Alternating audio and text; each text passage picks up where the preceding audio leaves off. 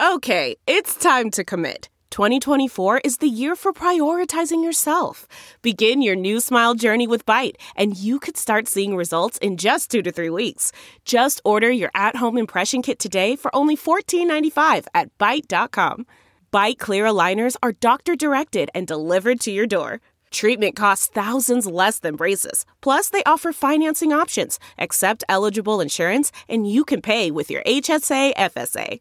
Get 80% off your impression kit when you use code WONDERY at Byte.com. That's BYTE.com. Start your confidence journey today with Byte. Biden is addressing Congress, but for the first time ever, not all members of Congress were invited. We will ask Congressman Ralph Norman if he got an invitation or if he got snubbed. And Joe Biden ran away from the press as if he were scared of getting in trouble. Members of his staff for answering questions. Former White House Press Secretary Hogan Gidley is here to tell us if President Trump was ever afraid of getting in trouble with his staff, and I bet you can guess that answer. And Ben Bergquam is back at the border, and he has some brand new video that you have to see. All of that and more tonight on Dr. Gina Primetime.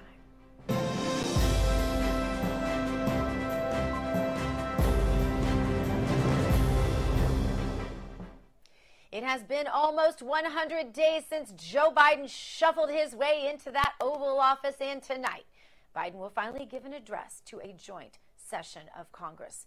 Now, you can watch it right here live on RAV, and then we will have the reaction from the Live from Studio 6B crew, so you don't want to miss all of that. And because the left is still trying to drag out this pandemic and to milk it for all it's worth, the House chamber that can hold 1,600 people will only allow around 200 people to attend. And this is how the crowd would look normally, but not tonight. The rules tonight, as laid out by Democrat leaders Pelosi and Schumer, say that 100 congressmen and 100 senators will be there rather than the usual 525 lawmakers and all of their guests. And the Chief Justice will be there solo instead of the entire Supreme Court. And only 2 members of the cabinet will attend. Now, for some reason, it's important for Democrats to signal to America that everything is definitely not back to normal from COVID. Don't even think that. It's not even close. And the Democrats must still be granted the power to tell you where you can go, what you can do, what you should wear on your face, how many people you can have around you, whether or not you can go to restaurants or bars or concerts or church or anywhere. Nothing in D.C. must be allowed to appear normal these days to continue pushing the fear that the virus that has a 99.5% survival rate is not over yet. Joe Biden spends his days hiding from the press, except on the special occasion where he can walk out to a microphone, read a scripted remark, appear to be part of the day-to-day operations at the White House, and then shovel his way back into the East Wing to hide for a few more days of comfort. Now, it's clear that he's not in control of a whole lot of things these days, including, sadly, his mind. He let this slip yesterday after he gave some scripted remarks to reporters on the White House lawn. Watch. President Harris, India needs AstraZeneca. Will you make it faster for them to get the vaccine? The vaccines we will get soon. India, they're suffering at this moment. What do you say to the folks in India? Look, I'm sorry, this last question I'll take, and I'm really going to be in trouble. Really in trouble? Who exactly are you in trouble with, Mr. Biden? He's supposed to be the boss, the most powerful man in the world. He's supposed to radiate that. Did he look like the leader of the free world to you right there? Or has he ever since he shuffled into the White House to begin with? Anyway, I remember when President Trump was in the White House, everyone knew he was the boss. There was no mistaking it. Could you have ever imagined President Trump saying he needed to stop taking questions for the press or he was going to get in trouble with some mysterious person who apparently lorded over him? None of us remember a moment like that, and I can tell you personally that no one dictated a schedule or what he could say to President Trump. One day, a couple of years ago, during a visit to the White House, the president graciously took time out of his day, unscheduled, to spend a little time with me when he spotted me in the White House. He asked me some questions, and he always does this. One of my favorite things about him, he likes to hear what you, the Americans outside of the Beltway, were thinking about a range of different issues. He had a full schedule that day, and General John Kelly, who was the chief of staff at that time, was clearly unhappy that the president was veering away from his schedule. But see, the president always saw what you think and what people in flyover country and what people outside the Beltway thought as far more important than what people inside the Beltway think. There was no chance the president was going to scurry away, afraid that he would be in some sort of trouble for listening to the American people. Not a chance. President Trump knew one thing. He was the boss, and he acted like it all the time. He took time to make friends from out of town feel welcome, and he wanted to learn what someone who was thinking and hearing, who he knew kept their ear to the ground, who didn't live inside of D.C. That's how he kept himself grounded. And I talked to him about this many times. And I learned later that at the same time, inside the office, the president of the EU Commission and several cabinet members were inside waiting for the president in the Oval Office to negotiate a trade deal. And it was also reported later that the president won some amazing concessions from the EU president that day in that very meeting. Now, after the Oval Office negotiation, President Trump and the EU president held a press conference in the Rose Garden. And the press fired questions at President Trump, as they always did. And he, as you know, allowed an almost daily press conference during his administration. He never worried that the press conference would go too long or that he would say too much. He didn't worry about getting in trouble with anyone, most especially his own staff. He didn't run away from anything. President Trump was the be-all and end-all boss. He was the president of the free world, and he knew it. Someone else who was there that day, and the person who I was actually there to meet with that day, was the White House Deputy Press Secretary Hogan Gidley. You can see him pictured there with Larry Kudlow at that exact White House press conference in the Rose Garden that I just spoke about, and he also happens to be here with me right now. Hogan, great to see you as always. Thanks for being with us tonight. Sure, you were there to meet me, Dr. Gina, but you traded up when the president came by and let you talk to him for a while, that's for sure. Well, you and I were both a little surprised when he saw me from the complete other end, the West Wing to the East Wing, and came running out to greet friends, because that's what he did. When he saw friends in from out of town, he wanted to make sure that they felt welcomed. And because he really does, as you know, always like to hear from people that are outside the Beltway, or as president, he always liked to hear from people outside the Beltway. And he knew you and I talk to people from, you and I are both from places that don't get heard from a lot inside the Beltway. And he always took time to probe on that, at least with me. And I know he did the same thing with you, although your experiences with him are way beyond extensive. Mine less so then. But, that's one of my favorite things about him, was that he did take time. But he also took time, and you know this better than anybody in your capacity as Deputy Press Secretary, to really field questions from the press almost to such a degree that the press even was amazed at how many questions he would take from them, never fearing getting in trouble, as Joe Biden said, from anyone, correct? Absolutely. Let's not forget, a lot of times he would have a cabinet meeting right there in the cabinet room next to my office, and he'd say he wanted the press in there. They'd stay in there for 2 hours, sometimes 3, a long time. Then later in the day, he'd have a meeting in the Oval Office. He'd call the press in for that. They'd be in there for 45 minutes to an hour, depending. On his way out to Marine One to go to an event, he'd stop and talk to the press again, sometimes for 30 minutes, sometimes for an hour, out in the sun, out in the cold, didn't bother him at all. He'd get on a helicopter and then go do a 2.5-hour rally in some town across the country somewhere. So he consistently gave information to the press. He was definitely not worried about staffers and what we thought about it. And that's the fact is, we are there to make his job easier. He's not there to make our job easier. And we tried to do that on a daily basis because the president felt as though He needed to get his message out directly to the American people without the filter of the mainstream media or network news anchors across this country. He wanted to make sure that people heard directly from him. That was part of his brilliance. It was also part of the strategy to make sure they heard from the president every single day, multiple times a day. And I do find it ironic now that even back then, the media would tell us they wanted more access. They loved 6 hours of Donald Trump a day, but they wanted more. And now all of a sudden they have a president in Joe Biden who gives them a few minutes a day at best, and they somehow seem to be fine with that. Like it's not a big deal.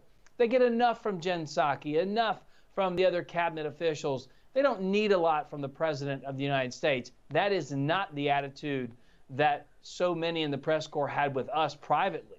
They wanted more of Donald Trump. They seem to want less of Joe Biden. And of course, when you see what he's done in his policies and when you see him speak, I think the American people want a whole lot less of him too. When you hear Jen Psaki refer to Joe Biden, she so often talks about how transparent he is. You know, you could call him all of the names you want to call him, but when most everything he says is scripted, I'm going to let you break down what percentage of that you think is scripted, because I think you have a lot more insight on that than I do. But most things he says appear to me to be scripted looking in from the outside. But you were there. I want you to give me your best guess, and this is unofficial, as to how much of what Joe Biden says is scripted versus how much of what Donald Trump said was scripted. Oh, 1% maybe of what Donald Trump said was ever scripted, and I'd say 1% of what Joe Biden says is ever unscripted. It seems like he did this during the campaign. Remember, everything was conducted from a basement. It was scripted on a teleprompter. He couldn't even get through that 9 times out of 10. When he go out on the campaign trail and have one event a day, did Joe Biden, he called on a couple of reporters. He knew the questions.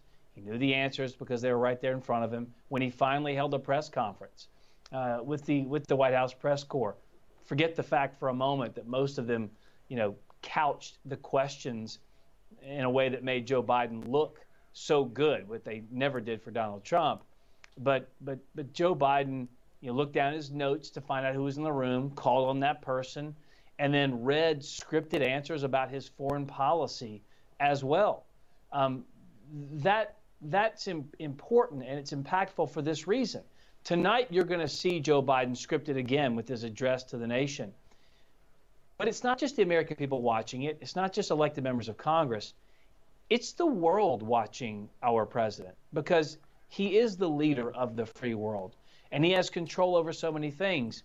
To watch him bumble and stumble through, a simple press conference, a simple announcement with a teleprompter, it doesn't make this country look good. It doesn't give a lot of assurances to the American people.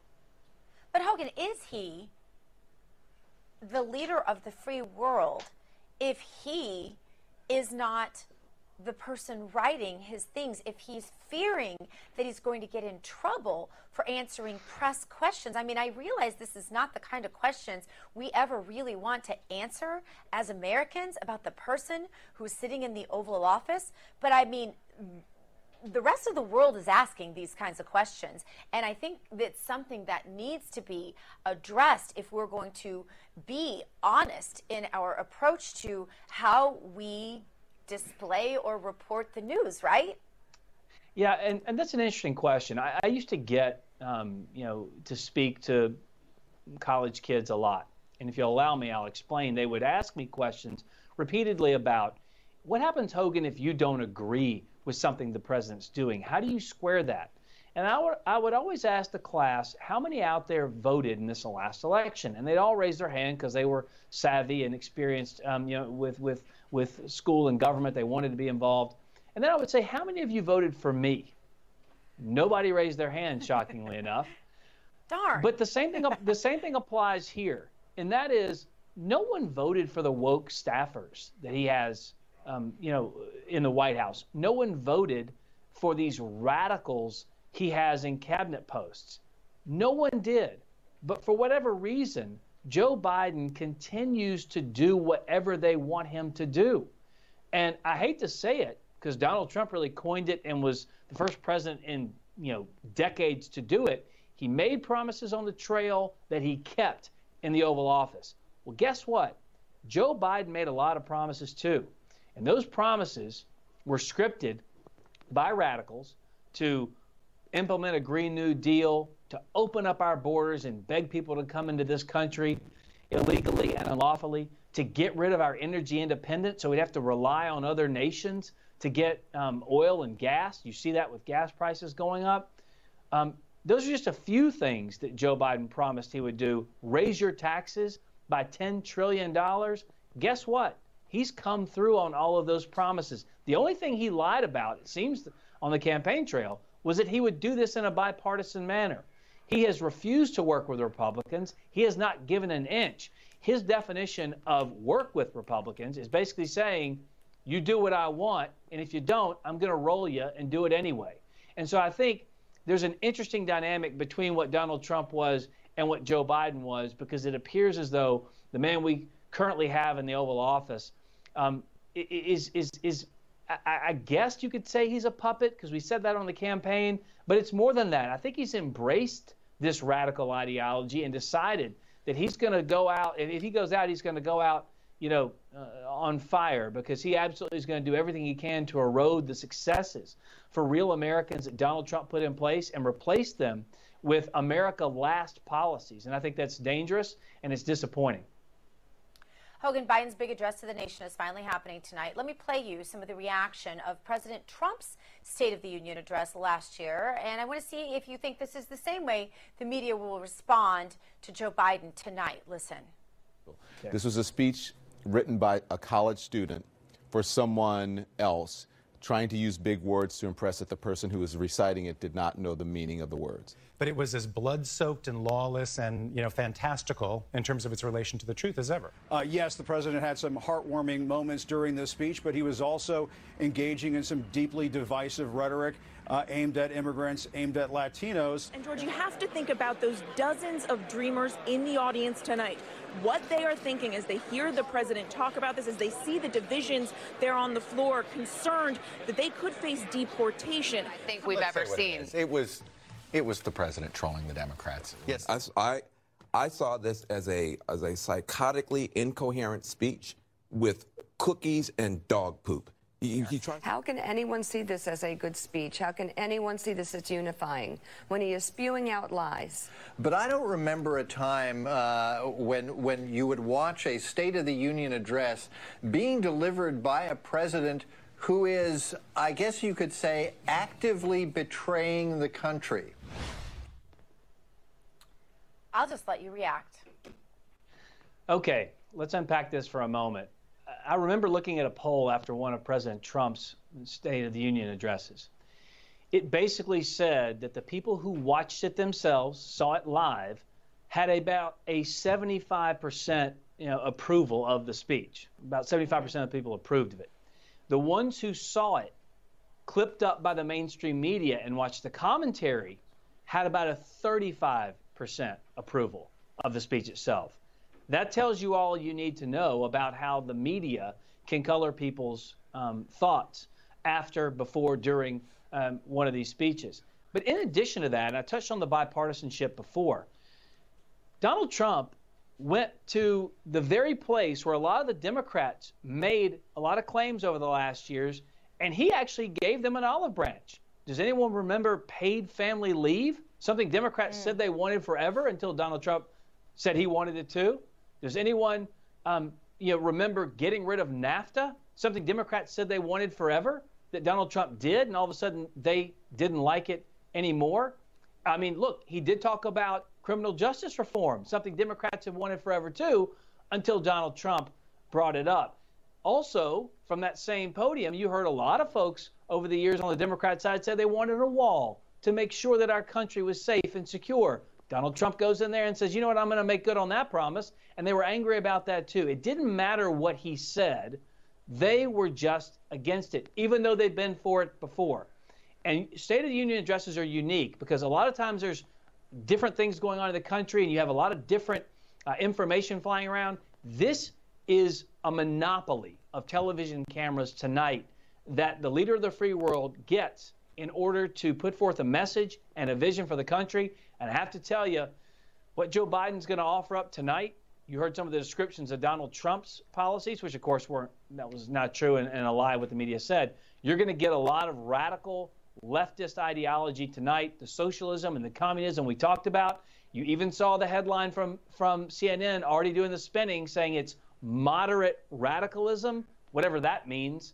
So I'm just going to tell you, regardless of all the things that Joe Biden's going to put out tonight that will negatively impact the American people, the media will say it is absolutely wonderful and it is smart and it is the time to do it. It's going to be very similar to what the debates were like. Whenever Joe Biden got up there, all he had to do was say hello, and they all gave him a thumbs up, and it was 100% support from the mainstream media. Tonight will be no different. The American people, though, are going to see through it because they don't like these policies so far. The polls show it. Well, we know he won't go too far off script because he just apparently got in trouble for taking a press question. So, Hogan Gidley, we're all just here to watch, I guess. Thank you so much for being with us and all your wisdom from your days in the White House. Thank you. Thanks for the time, Gina. Coming up, our border correspondent Ben Bergquam is here with a brand new piece of footage from the crisis at the border. It will make your blood boil if we haven't done that for you already. And also, it will break your heart, and that's always the hard part. But we always have good news for you because this is Dr. Gina Primetime, so don't go away. Delve into the shadows of the mind with Sleeping Dogs, a gripping murder mystery starring Academy Award winner Russell Crowe. Now available on digital. Crowe portrays an ex-homicide detective unraveling a brutal murder he can't recall. Uncovering secrets from his past, he learns a chilling truth. It's best to let sleeping dogs lie. Visit sleepingdogsmovie.com/Wondery to watch Sleeping Dogs, now on digital. That's sleepingdogsmovie.com/Wondery. Welcome back to Dr. Gina Primetime. Now, even though the one person in charge of the southern border crisis, Kamala Harris, has yet to make it down to the area to see the devastation firsthand, our very own Real America's Voice RAV correspondent Ben Bergquam and crew are there. And the Save America's Freedom Bus Tour started Saturday in Atlanta, Georgia, has gone all the way there and ends today in McAllen, Texas. Ben Bergquam joins us right now. Ben, you talked to some angel moms today. Tell us about that and show us a little of it. Thanks, Dr. Gina. We're here just outside the wall. We were here all day today. We had Border Patrol President, Union President Brandon Judd. We had 4 angel moms. We had locals, Tommy Fisher, who built this wall, beautiful wall behind me. But really the stories that you just cannot not listen to. I want to invite all of Americans to listen to this. It's a short little segment from angel mom Agnes Gibney while Joe Biden is going to be giving a speech tonight from Washington. He has yet to come here. Like you said, Kamala Harris has yet to come here, and they are completely ignoring people like Agnes Gibney.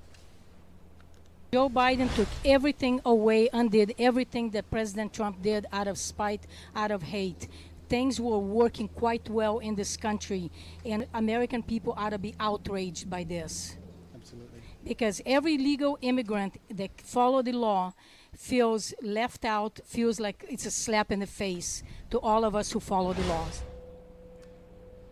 And, you know, the saddest part, Agnes, yesterday was the 19th anniversary of her son's murder.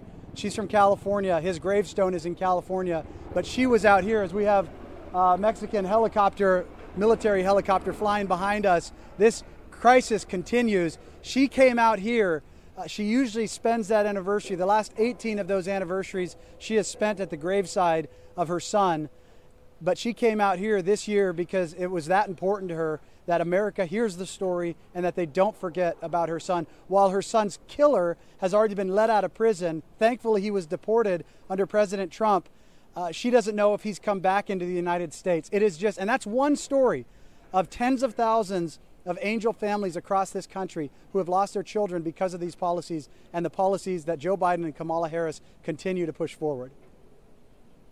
What an incredible contrast you have laid out for us, Ben, like no other media is doing, that Joe and Kamala, while they are in D.C., being the elitists they are, And there are those angel moms suffering. Thank you for giving a voice to them today on your special, and as you do every single night on almost every night on this show as well. Thank you so much, Ben Bergquam. Thanks, Dr. Gina. Now let's bring in our next guest to discuss the crisis at our southern border. He is Congressman Ralph Norman of South Carolina's 5th District. Welcome, Congressman Norman. Thanks for being with us tonight. My pleasure, Gina.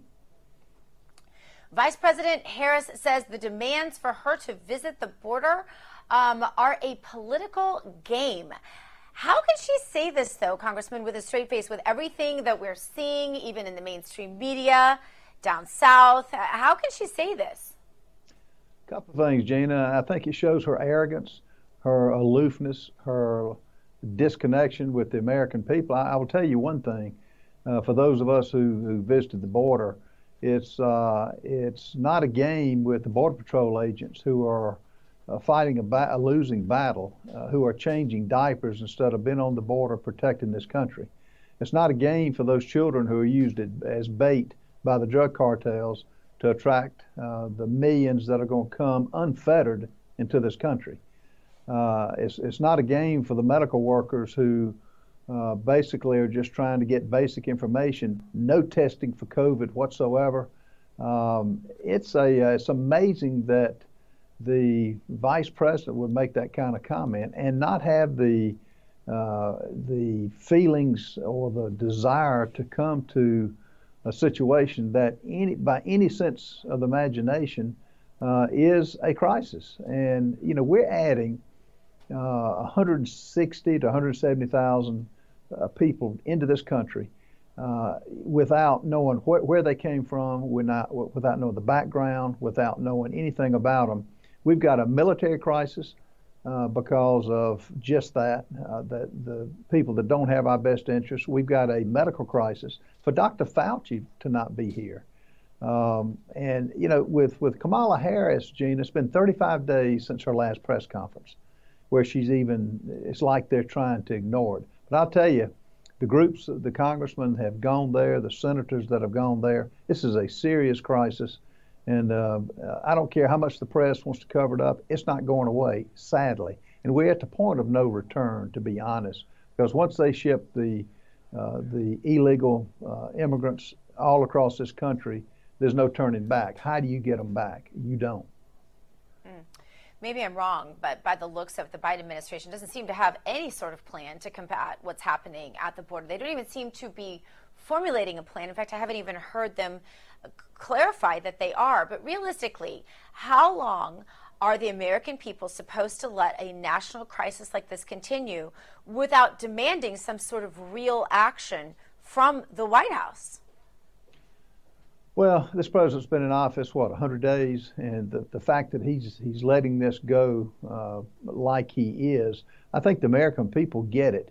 But, as you know, the press, as hard as they were on Donald Trump with children in cages, would not even let us take pictures to show the American people.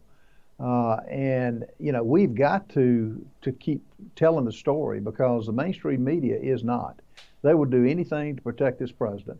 And it'll be interesting tonight whether he addresses that because, whenever you let unfettered access to America, to the average family, would you let anybody in your house from a foreign country? The only end game that I see that this administration is trying to enact, they look on every illegal immigrant as a potential voter, and they want to start them on a path to citizenship. And it's a dangerous situation. I mean, look at what's going to happen to our hospitals, our schools, all the programs that will have to house and feed those that come here. They don't know the language. They don't know the customs, and they're shipped to towns and cities all across America that are not ready to do this. And it's such an insult for those who did it legally.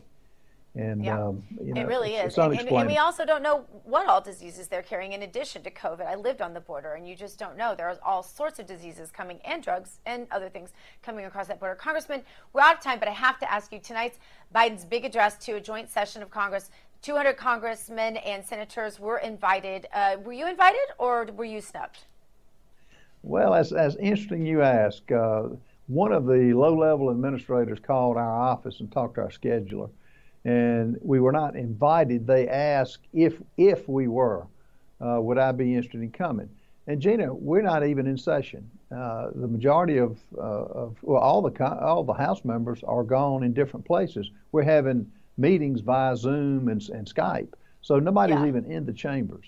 And this is something that is a farce to begin with. I don't think they want the majority of the congressmen to see how this president can read a teleprompter, and it'll be interesting what he says to the American people. Sure will. Thank you so much for being with us tonight, Congressman Norman. My pleasure. Thank you. All right. Coming up, I will be talking with Alan Dershowitz about the censorship in America and his brand new book that has some answers for you. You don't want to miss this. Stick around. Dr. Gina Primetime. Right back. CarMax is putting peace of mind back in car shopping by putting you in the driver's seat to find a ride that's right for you. Because at CarMax, we believe you shouldn't just settle for a car. You should love your car. That's why every car we sell is CarMax certified quality, so you can be sure with upfront pricing that's the same for every customer. So don't settle. Find love at first drive and start shopping now at CarMax.com. CarMax, the way car buying should be.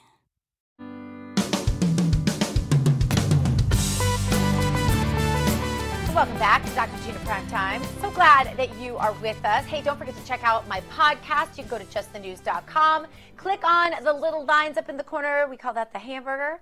And you can look at podcasts there. Scroll down to my face, and you can catch my podcast there, along with many others, including John Solomon's himself. Now, yesterday, the government watchdog group, I'll get this out, on transparency, Judicial Watch, announced that they have a 500-page document that shows that California officials were in cahoots with tech giants like Twitter, Facebook, and Google in order to censor speech about the 2020 elections. Judicial Watch also says a communications firm has linked Biden's campaign in having a decision role on which posts would be censored with what were labeled misinformation daily briefings. The document is part of a public records request from a December report that the California's Office of Election Cybersecurity had been monitoring social media posts and had successfully asked Big Tech to remove or flag at least 24 messages. And with that, I'd like to bring in my next guest. He is the author of The Case Against the New Censorship and Harvard Law professor, Alan Dershowitz. Welcome to the show, Alan. Great to have you with us tonight. Thank you. Great to be on. Thank you. What does this information mean specifically to the general public? How will it affect the rank and file person out there, just trying to live their life and do their own thing? It just confirms the danger we're in when big tech can tell us what we can see, what we can read, what we can hear. Sometimes it's about elections, sometimes it's about the virus, sometimes it's about other issues. I'll give you an example. Recently, Bobby Kennedy, the son of the former Attorney General, challenged me to debate him on vaccinations. He's an environmental lawyer, but he's also a skeptic about vaccinations, and I'm more supportive of vaccinations based on science. So we had a long debate, and I persuaded some people, he persuaded some people, and then Google, YouTube took the whole thing down, saying it's not a debatable issue. Dershowitz is right, Kennedy is wrong, so we don't want to have a debate. Well, I don't want to win the debate by default. I want to win the debate by persuading people I'm right, and if he persuades more people he's right, he should win. The same thing is true about an election. We shouldn't be turning things off and not allowing people to hear arguments about elections. I have my views on the election. People have different views on the election. Everybody should be able to hear whatever views they want, particularly on large, giant social media like YouTube and Twitter and Facebook. But Alan, a lot of folks that your colleagues, in particular, they don't agree with you. I mean, it's obvious they don't agree with you because they are in the business of censoring. And so when you tell them what you just told me, what do they say to you? That I'm out of touch, that I haven't changed my views in 70 years, which is all true. I've been advocating free speech since I was old enough to argue, which was at a pretty young age. They argue that, no, free speech is patriarchal and colonialist, and It favors the wealthy over the poor. The same arguments made by Stalin, by Mao, by Castro. Anybody who thinks they have a monopoly on the truth don't care about dissenting views. What do you need dissent? What do you need due process? We know it's true. We know that every white policeman who shoots a black person, we know that he's guilty of a crime. We know that every woman who accuses a man, she's telling the truth, he's lying. We know that the election was fair. We know that the vaccine either works or doesn't work. Everybody on the side of repression of free speech seems to think they have monopoly on truth. And if they know the truth, what do you need to have? These things like due process and free speech and dissent, they're just cumbersome interferences with a utopian result. That's not America. That's the Soviet Union. Yeah, and it's so failed at every time it's been tried, and most of us who know any history understand that. So I would love to hear you debate this with any one of them, because it seems to me like once you've explained that, then maybe you could get somewhere with them. But no, huh? No, I don't think so. First of all, they think there's a conflict between, on the one hand, free speech, on the one hand, and the other hand, equality. And I tell them, no, look at the golden age of free speech. From about 1960 to about 2000. We had the greatest expansion of free speech ever, and I was part of all those cases. I was one of the law clerks on the New York Times versus Sullivan. I helped litigate the Pentagon Papers case, the I Am Curious Yellow case, the Hare case, you name it. I was involved in all of these cases. And during the time when we were seeing an expansion of free speech, we were also seeing an expansion of equality, racial equality, gender equality, sexual orientation equality. There's no conflict between the quest for equality and open and free speech, but these folks are so sure that they know what kind of equality they want. They don't want dissenting views to be heard. It's mind-boggling to those of us who see that history and think that it's so necessary that we be able to continue to debate these issues, because if we can't, who gets to decide where the absolute truth is? That's the part that I've never completely computed when they get to this elitist argument that you're talking about, but it is fascinating. They get to decide because they're in control of universities today. They're in control of Twitter. They're in control of Simon & Schuster and Norton Books, which won't publish books by certain authors. It's the people today who are in control of free speech. And so because they're in control, they see no reason for having dissent. It's free speech for me, but not for thee. Yeah. Well, today, Rudy Giuliani's home was searched, as you know, by FBI investigators and some of the other attorneys involved in some of the president's defense. And we all know that he was one of the central figures around President Trump who was fighting to expose problems within the election.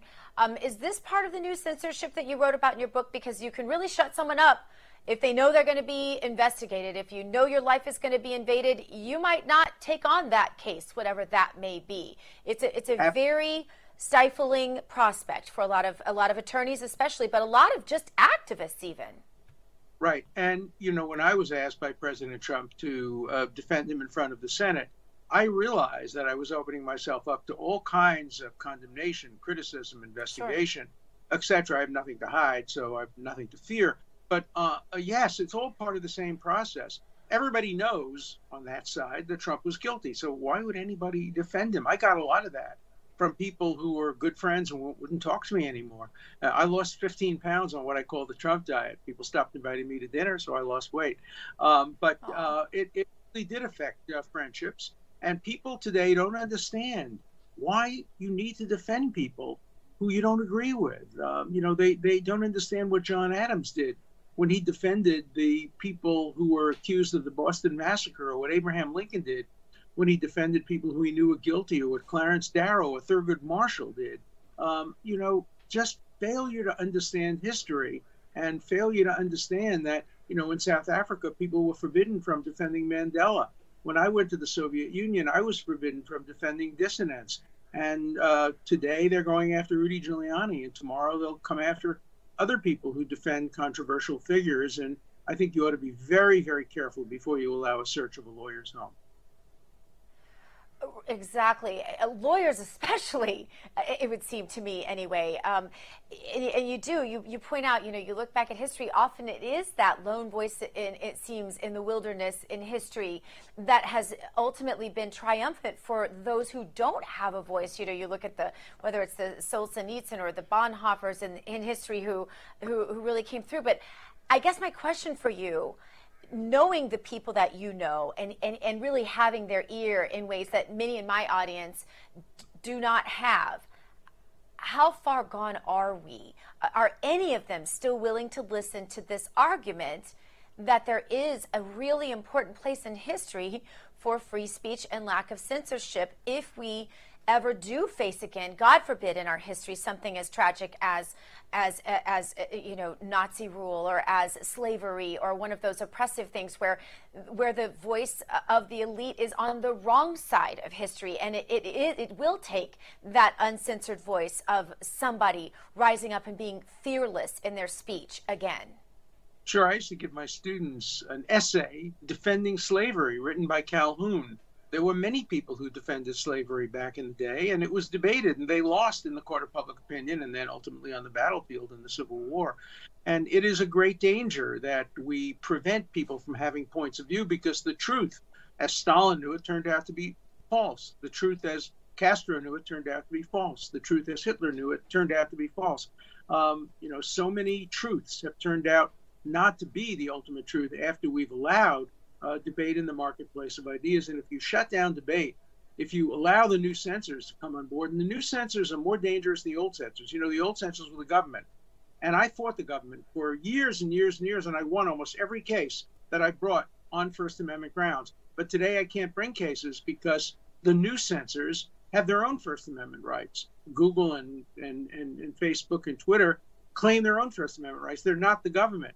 They're our friends. They're our students. There are children and our nieces and nephews. And so the new censors, the good censors, are much harder to fight against than the bad old censors of the old days. And so that's why I wrote my book, The Case Against the New Censorship, because the new censorship is even more dangerous than the old censorship.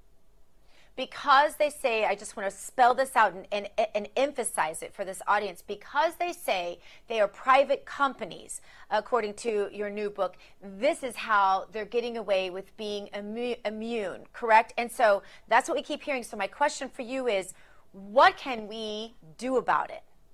Well, first of all, it's a statute. It's called Section 230 of the Decency and Communication Act, which exempts the social media from being sued for defamation, because it was intended that these social media would just be platforms. They wouldn't censor. Anything could go on them. But now that they've become publishers like the New York Times or like your network or like my podcast, they shouldn't be given the same exemptions that just platforms are given. Everybody should have to check the box. Are you a platform, in which case you can't censor? Or are you a publisher, in which case you can censor, but you lose your exemption? We can at least begin to fight this censorship legally that way. The other way to fight is in the court of public opinion. Create better alternatives to YouTube. For example, Rumble now is a competitor, and they don't take things down. I had a debate with Bobby Kennedy. YouTube took it down. Rumble put it up, and that's the way it should be. You make a better mousetrap, and people will come to your door, and people have to begin to compete with the censorial big tech. It's going to be hard, and the antitrust laws maybe can be helpful in that regard too. All right, well, quickly before we go, I want to give you a chance to pitch us on, I think you've given us a lot of good reasons, but any other great reasons on why we should buy your book, and of course, where all we can get it. Well, not only buy it, but act on it, because the only way to defeat the censors is to defeat them in the court of public opinion. You can get it on Kindle, you can get it on Amazon, you can get it anywhere that books are sold.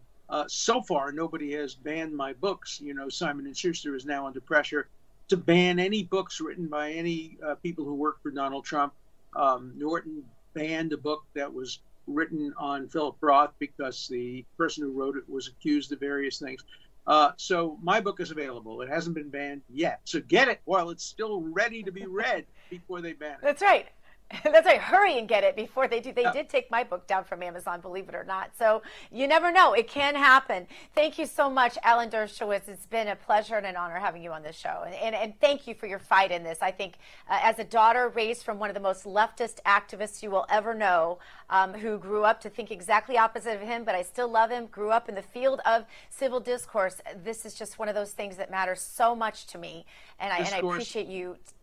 Yes, a civil discourse. Yes, thank you. And I appreciate you being on the forefront of this. Thank you. Oh, thank you. Coming up, we have some news you didn't know and our meme of the day. So keep it here for more. Dr. Gina Primetime. Okay, picture this. It's Friday afternoon when a thought hits you. I can spend another weekend doing the same old whatever, or I can hop into my all-new Hyundai Santa Fe and hit the road. With available H-Track all-wheel drive and 3-row seating, my whole family can head deep into the wild. Conquer the weekend in the all-new Hyundai Santa Fe. Visit HyundaiUSA.com or call 562-314-4603 for more details. Hyundai, there's joy in every journey. Welcome back to Dr. Gina Primetime. It's time for some news that I bet you didn't know.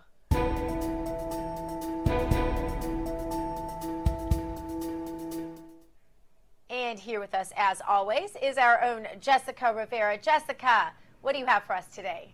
Well, Dr. Gina, a new bill here in Colorado allows for 24 public schools who currently have American Indian mascots to be fined $25,000 a month for the imagery. The bill's sponsor, Democrat State Senator Jesse Danielson, says it's a really harmful practice. It hurts Native and non-Native kids and perpetuates negative stereotypes. It's bad for our community in general, and it's long overdue to do away with this practice. Dr. Gina, the bill gives the schools until June 2022 to change their mascot or get the approval from tribal leaders to use the mascot. But here's the reality. Polls actually show that Native Americans as a whole do not find mascots offensive. You know who does? Those who are able to make money off the controversy. And Dr. Gina, I say that because mascots have always been, and I think you could attest to this, and will always be a sign of significant pride. So my question is, why aren't people asking the question, why have there been so many mascots of Native Americans? Well, the answer is simple. It's because many Americans see Native Americans as the ultimate warriors and the epitome of strength. So actually, if you look at it that way, it's a disservice and it's an injustice to the American Indian community to actually push for their removal from anything, just as it was for the removal of Aunt Jemima, Uncle Ben, and other Black American faces on some of America's top-selling products. Because as the saying goes, Dr. Gina, you know, out of sight, out of mind, and maybe that is really what the left is pushing for, and people should maybe question that. Yeah, you're exactly right, Jessica. You and I have talked about this lots of times. You know, if you take away those iconic figures from our history, then people are going to forget. Because if we didn't have those images out there of those warriors, I'm not sure where our images would come from. The thing that kids learn, because they don't learn history anymore, we can't even hardly do Thanksgiving anymore. Those kinds of things were some of the images I had of Native Americans in my childhood. What are the images going to be? Casinos? I mean, really, our modern day image of what Native Americans do. You see on billboards driving down the highway, you see casinos. I don't know if I were a Native American. I'm not sure that's what I think I'd want, that historic warrior image, if they're not going to get to study the history books and learn about them. I'm not sure this serves anyone except for a bunch of attorneys making a lot of money, like you're saying. All right, Jessica, stay with us because it is time for our meme of the day.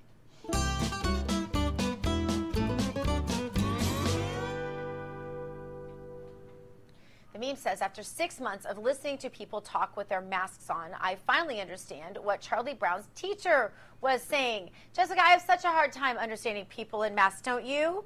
I do, especially, you know, when you're out and about. But what's so funny is the first thing that came to mind when I saw this was high school in Catholic school, and nothing against that, but kind of just wanted to not listen to the adults, and that's kind of what we joked about, wah, wah, wah, wah. But really... yeah, and now we've got that all the time. Exactly. Jessica, thank you so much for joining us tonight. And thank you so much to all of you. You're home here for Real News, RAV-TV, Real America's Voice. Hug your children, love your God. Don't forget to join us tomorrow. Big stuff in store. Go boldly now and live the truth.